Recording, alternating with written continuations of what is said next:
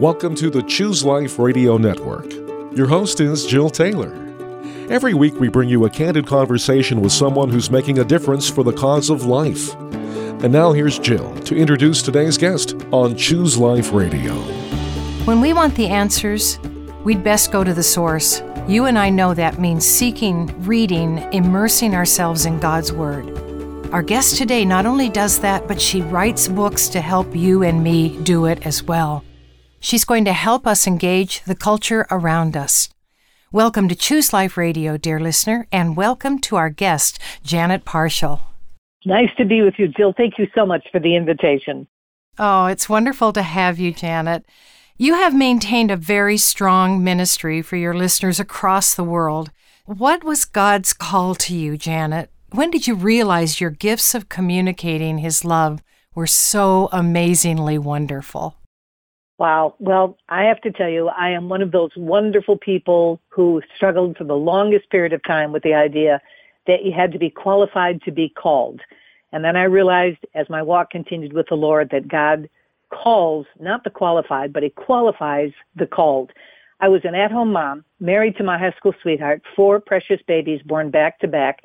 We literally lived in the house that Craig grew up in, and I was fully convinced that that was it. I was going to live the Father Knows Best Ozzie and Harriet lifestyle for the rest of my life, and I couldn't have been happier. But I was also profoundly naive, Jill, because we had a local public school. It was literally a block and a half away. Craig and I had actually gone to that school as kids, so nothing could have been more familiar or, I thought, more safe. Until my oldest daughter came home one day and she said, "Mama, they made us sit in a magic circle." Well, right away, my mama's antenna went right through the roof. And I said, "Oh, tell me some more about it." She said, "Well, we had to sit in a circle and pass around a red scarf. And when the red scarf got to us, we had to answer 3 questions. Do you bite your nails? Do you wet your bed? And if there was a divorce, which parent would you rather live with?" Now, my daughter, thanks be to God, had enough of the beginnings of the stirrings of the indwelling of the Holy Spirit in her life to understand that something was way out of whack. And I praise God that she felt comfortable in opening that up and sharing that with me. Well, Craig and I started to do our work, and we eventually found out that our local school had been chosen as an experimental site through the State Department of Education. Sounds like deja vu all over again, doesn't it? Only this was some years ago. And they were experimenting with finding out what kids were at risk by putting them in those magic circles, a myriad of other tools that they were using as well. Well, long story short, Craig had concerns, obviously, as a First Amendment lawyer, because there was definitely a violation of privacy, and there was also going to be a trampling underfoot of their religious liberties. I had concerns as a mom because I thought, why are you planting in my child's heart and mind the fear that mommy and daddy are ever going to be divorced, so that you'd have to make this unbelievably difficult and non-winning decision of which parent you'd want to live with? So long story short, Craig and I started talking about this to anybody who would listen, because it wasn't just our babies who were being threatened. It was anybody else's babies who felt that that preeminent task of raising your children, following the admonitions in Deuteronomy and in 1 Thessalonians and Proverbs, that we were to raise our child in the nurture and admonition of the Lord, to train them in the way they should go, and when they're old, they weren't going to depart from it. Anybody else who adhered to those transcendent principles was also going to have a problem. So the long story short was I got asked to speak at Tupperware parties and midweek Bible studies. And then the local Christian radio station invited me to come on, quite literally, Jill. This was a 500-watt station in the middle of a farm field. And I came and I was interviewed and I answered some questions. And when I was done, the general manager came up to me and he said, "Hey, how'd you like to have your own talk show?" Well, realizing that ignorance is absolutely bliss, the first thing that went through my mind was, okay, if I got the babies out the door at 8:30 and they're back home at 3, I could do this as long as it was before lunch or after lunch. So I said, sure. Again, having no idea that this was really God's classroom and that He was going to take the next 2 years at that 500-watt station and teach me that radio is about listening. It's not about talking. And for us as followers of Christ, it's about learning to apply the whole truth of the whole gospel to the whole world, that we can amen on Sunday what we're reading, but we're deer in the headline on Monday because we don't have a clue of what God said in His Word and how that applies us to the world around us. Well, that was the beginning of my journey. And it really is an example of that wonderful passage in Scripture that I love so much that says, out of the overflow of the heart, the mouth speaks. There was no training. There was no college education. My background was music. I thought I was going to sing opera and teach voice and piano. I never in a million years saw this on my radar screen. But this was a mama whose heart had been stirred, that I suddenly realized the world into which I was sending my kids was at war with the very values I knew to be absolute, transcendent, and applied to all people in all times and all places, and most assuredly started with my own personal babies. Well, one thing led to another. I got connected with Concerned Women for America. I got asked to serve on the state board. Then I got invited to Washington, D.C. to spend time with Beverly LaHaye, serve on her board. One thing led to another, and eventually Craig and I were both called to Washington. And my entire journey has been just sitting in front of a microphone, whether it's at Focus on the Family, which I did a show for 3 years with them, or Family Research Council did a show with them. Concerned Women for America did a show with them. And I have to tell you, Jill, again, there is no graduate school anywhere that teaches you how to be a talk show host. It's simply a matter, literally, of putting into place what the Bible tells us. I talk about the things that I'm passionate about. I talk about, and it's the teacher in me, I guess, I'm desperate to try to tell people how they can take these absolutely priceless words in God's immutable word and apply them to your life and to the world around us. That's why I say so often in my radio program, you go through life with the Bible in one hand and the newspaper in the other. So if you ask me, am I a gifted communicator? All I know is I find myself in front of a microphone. Before I open my microphone every day, I always say, Lord, your words in my mouth, just like Jeremiah. Oh God, your words in my mouth. And then I quote the verse, may the words of my mouth and the meditations of my heart be acceptable in your sight, O Lord, my rock and my redeemer. It's his airtime. It's his message. It's his word. I just have this position of saying to people, here's how A applies to B, and it all ties back to God. So if there's any gifting in that, it's just knowing who God is, the profound reality of his truth, and the hunger for other people to recognize that we live in a time and an age where God's people are lights, we're strangers, we're living epistles, we're a myriad of things to a world that grows darker by the moment. And boy, I got to tell you, Jill, I don't know who isn't excited about that. I know this isn't my home. This is not as good as it gets. The best is yet to come. But with the time that we have left in a world that's sinking into licentiousness and debauchery, we have an opportunity to say, but wait a minute. God loves you so much. He's made another way. Let me tell you about that other way. And that's really basically what I do. And Janet, you started with a story that was so real today to so many families. Their kids are going to school. They're going to public school because they can't afford private school, perhaps. Right. But they're going and knowing that the lessons being taught are secular lessons, are very demeaning sometimes to the Christian education that those kids have had in their own home. How does a set of parents go in and deal with it like you did? I'm going to talk to the mamas who are with us right now. There's just something inherent. God, I think, hardwires us as mamas to fight for our children. You know that old adage, I'd jump in front of a running train for you? It's true. I'd lay down my life for my children. That is the mystery of a mother's love for her child is something that really can't be contained or defined. And I think what happens, and this is why I'm so excited about what's happening across America. I'm in ground zero in the culture war in Washington, D.C., but I can tell you that definitively, there is no 501c3 group that's calling all the moms and dads in America saying, rise up and show up at school board meetings. Jill, this is happening spontaneously. It's happening organically. And I believe it's happening because this is how God hardwired parents to say, wait a minute, even if you don't know who Jesus is, there's something in your heart that says you're supposed to look well to the ways of your household. That's scripture. 1 Thessalonians, if you lead one of these astray, better than a millstone be hung around your neck. In other words, even if you don't know the word, his principles are all around us, right? He immerses us in his truth, whether it's through nature, whether it's through the aesthetic, whether it's through the arts. He's constantly revealing himself to us because he's not willing that any should perish. And I'm thinking that these moms and dads, who, by the way, are Democrats, Republicans, no political party whatsoever. They're from all races. They're from all ages. They're from all different backgrounds. But the common thread that ties them together, quite literally from the East Coast to the West Coast, is their babies. And suddenly, because of COVID, and if there's any good we can extrapolate out of that nightmare, it's the idea that mom and dad had the best student-teacher-parent conference they've ever had in their life. Walking past that laptop on the dining room table, they stopped and went, whoa, wait, you're teaching my child what? That because of the color of their skin, they're either an oppressor or the oppressed? God's word doesn't say that. That's 180 degrees opposite the principles of what I know to be true. Wait. You're telling my child that even though God designed them and molded and shaped them to come into this world as a boy, you're telling them that in their own power, Genesis chapter 3, you shall be like gods. You can decide you are somebody else because you can raise a fist toward God and say, it's what I want, Creator. It's not what you want. And even if you don't have a personal relationship with Jesus Christ, and if you do, these things are like 20/20 lenses. The clarity of this is unbelievable right now. But even the moms and dads who don't yet know Jesus are going, something is so off here. And that's why we're seeing this parents' rebellion. And I got to tell you, that has profound ramifications for the culture. It has profound ramifications for the world of politics. It has profound ramifications for public policy. And I thought it was fascinating, and I had a front row seat to this here in the Commonwealth of Virginia, that we had a governor who absolutely said parents first. He really believes in the idea that moms and dads are the best department of health, education, and welfare. And I watched an entire political campaign shift to recognizing mom and dads as being preeminent, penumbral, and every other fancy word the Supreme Court has ever used to describe us, and it changed the outcome of the election. Now, I don't think moms and dads are doing this for outcomes of elections at all. They're doing it because they're babies in the crosshair of propaganda and indoctrination, all the while naively thinking, as most of us do as moms and dads, that you were sending your child to school to get an education, not an indoctrination. And the evidence put before us, vis-a-vis those desktops on the dining room table over COVID was, there's been an ideological shift, and my child is being used as a pawn in a cultural game. And as in any war, we realize that there can be fatalities.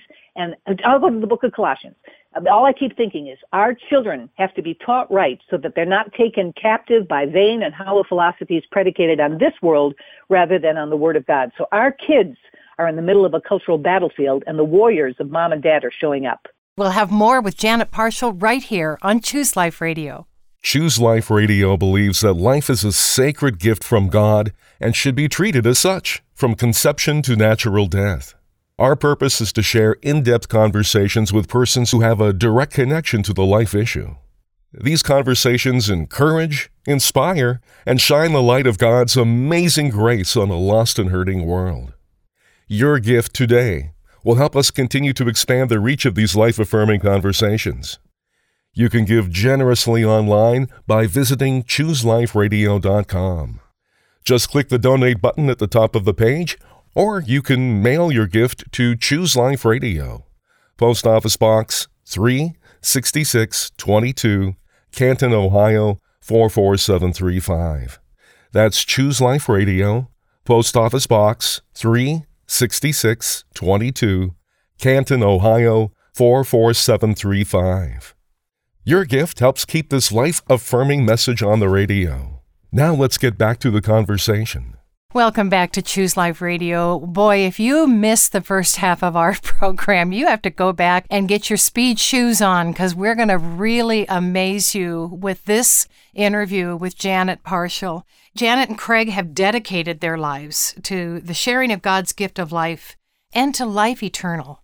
And her talent of sharing God clearly and make it so desirable is clear also in her books. So check out her books. There's some fantastic titles. If you wanted to share Christ with someone, I would wholly suggest that you look at Janet Parshall's books. So welcome back to Choose Life Radio here on this second half. We have so much more to talk about. How is it in D.C.? What's happening with what took place with the leak? And I'd love to know some thoughts that you have on that, and as well what you are hearing in D.C. Well, thank you for the question, Jill, and thank you for your marvelous radio program so that we can really equip the saints and give them a sense of what's going on. If you ask me what the temperature is in Washington right now, I'd say it's boiling. I have never seen anything like this in my life. So let me just recap this for our friends in plain talk so they can understand. But let me also immediately say we are at one of the most exciting periods of history. I praise God that He's allowed us to live for such a time as this. When a person comes to the United States Supreme Court and they get this very prestigious position of being a clerk, which means they help write, they do research, they're sort of working right there at the elbow of the Supreme Court justice. It is such a prestigious position that on one of the first days of your job, you're called into a meeting and the justices tell you how important the job is, but they also tell you this, that everything that goes on is done in private, not secrecy, but it's done in private as they make the decisions, because unlike a legislative body, you don't lobby or vote for a Supreme Court justice, that they are called upon to take their legal acumen and to hand down a decision predicated on what the existing law says. And the clerks are told in their first day, and if you ever let anything out, it will be the end of your legal career. There is no clerk who has ever served at the court who doesn't understand how violative it is to leak information out from the court. Having said that, that's exactly what happened. We know that it's true because the Chief Justice has validated the Alito leak. Now, the leak was a draft written in February 10th of this year, and it was allegedly done by 5 of the justices. Remember, there are 9, but that's already a majority. Chief Justice Roberts validated this, and the brief was 70 pages long, and it's every single word has been read by my husband, 70 pages long. And it very clearly says several things that, of course, the mainstream media is grotesquely misrepresenting. What it says is this, basically, that abortion shouldn't be decided at the federal level. And there's a real plain reason for that. Anytime there's an issue of life and death, and abortion is most assuredly that, it should get as close to the people as possible to be able to vote, because it is life and death. Abortion should never have been decided at the federal level at the United States Supreme Court. It should go back to the states where the people, through their voices being heard in the state legislature, can decide up or down or modify or mitigate what abortion should be or not be at all in their state. Number 2, this decision was predicated on very shaky legal footing. When it got handed down in 73, legal scholars on both the right and the left said, this is not going to last long. Justice Ruth Bader Ginsburg said to pull out a right to abortion out of the 14th Amendment, which deals with the right to privacy, is torturous and probably will not stand the test of time. So methinks the pro-abortion side does protest too much. They knew all along that it was on shaky legal footing, and hence the caterwauling and the picketing outside the houses. More on that in a minute. So if this decision stands, and by the way, the most controversial decisions tend to be handed down at the end of the term. That's the end of June. Now, they handed down decisions, the Dobbs decision, which is the decision that they're going to use coming out of the state of Mississippi that prohibits all abortions after 15 weeks, was not one of them.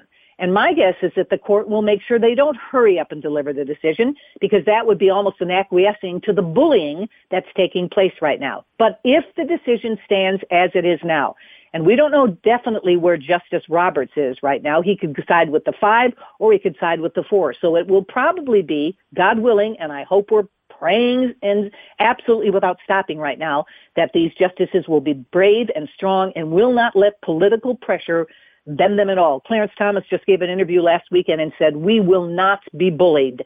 And I think he was speaking for the majority of the 5 when he said that. So it could be a 6-3 or a 5-4 decision, taking it back to the states. Now, here's what it would do. It gives each and every state the right to decide, which means in California and New York, they're already gearing up to be the one-stop shop for abortion in this country. So they're throwing thousands, if not millions of dollars up and down both states to make sure they have open arms and they welcome people in. You've got corporate America weighing in, Citibank and Airbnb and Tesla and Starbucks, and the list goes on, are saying, hey, we're going to add paying for your abortion anywhere you want it in America. So for someone to say abortion would be outlawed is an outright flat lie. That is not the case. Now, you might not be able to get it in North Dakota. You might not be able to get an abortion in Mississippi or Texas, but that's okay. That's what the will of the people is in that particular state. Welcome to democracy, governance. For 50 years, we've labored under death on demand, and 63 million lives later, we have had enough. And by the way, on that point, here's another thing. If you're looking in the court of public opinion, Planned Parenthood and all the leftist, legacy, progressive media couldn't say fast enough, most people support abortion. That's absolutely not the case. 54% don't believe there should be any abortions after 15 weeks. That means the majority of Americans already support the Dobbs decision coming out of Mississippi. Fact number 2, most Americans didn't realize that when Roe was handed down in 73, along with the companion decision, Doe v. Bolton, that it made it legal in this country to have an abortion from the moment of conception to the moment of birth. The average American goes, ooh, that's barbaric. By the way, that makes us like one of 4 or 5 countries in the entire world that has that kind of an aggressive plan. So Americans have had abortion up to here, and they're looking for a way to dial it back, dial it down. And they didn't realize in 73 that it was going to be the monstrous death knell that it became.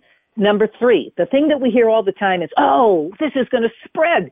I have actually heard pundits on national television say next they're going to go after interracial marriage and same-sex marriage. Interesting, instead of caterwauling, just read the 70 pages by Alito. He goes out of his way to say this doesn't impact any other issue but abortion. Well, when you think about it, Jill, the entire abortion industry was predicated on a lie.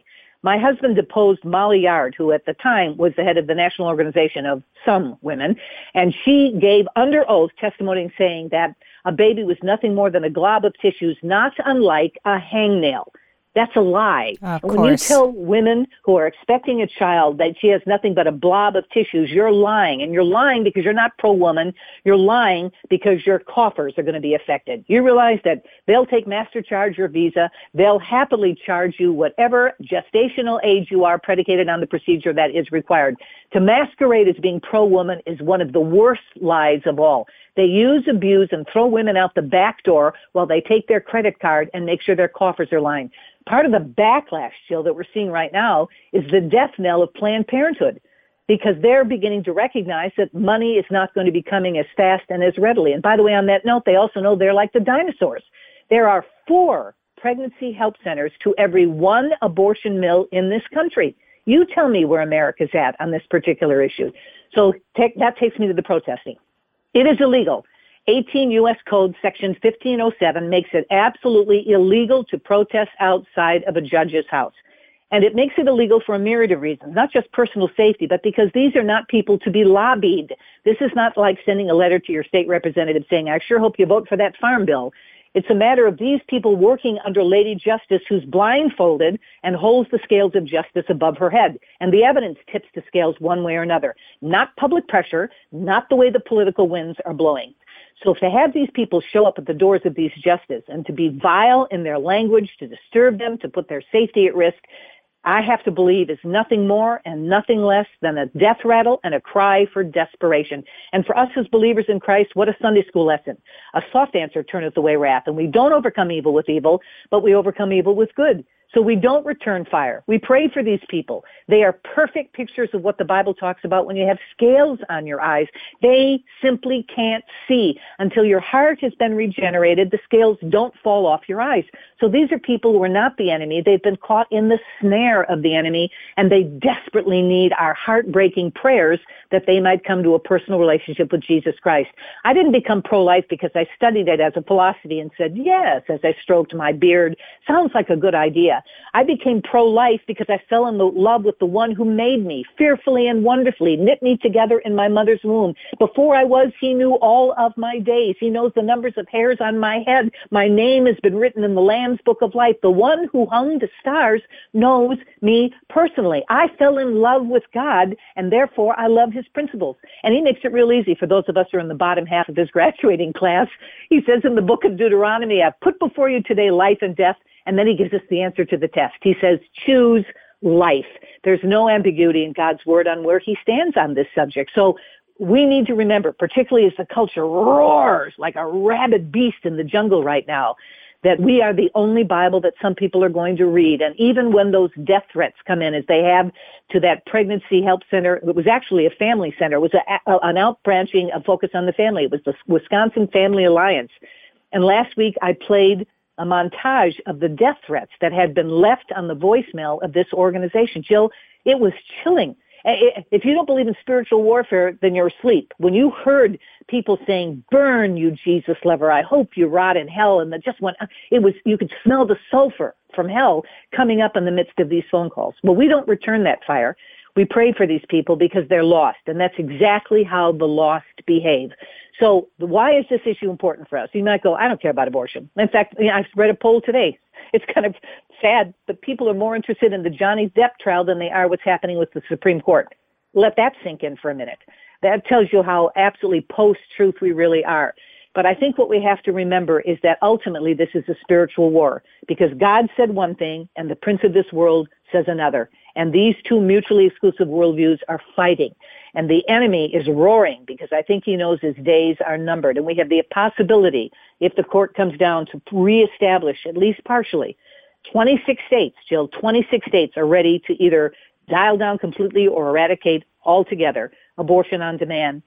What we're hearing is the roar of the enemy who realizes that his territory has just been lessened. We fight this one on our knees, but fight we must.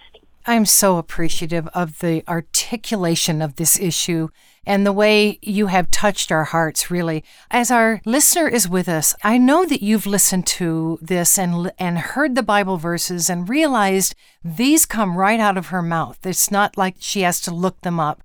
And I would suggest that one of the things you do, one of your tools that you're going to use now that you've heard her speak, is the Bible. Get into the Word. Find out how much God loves you. Find out how much He wants you to share Jesus Christ with those who don't know Him.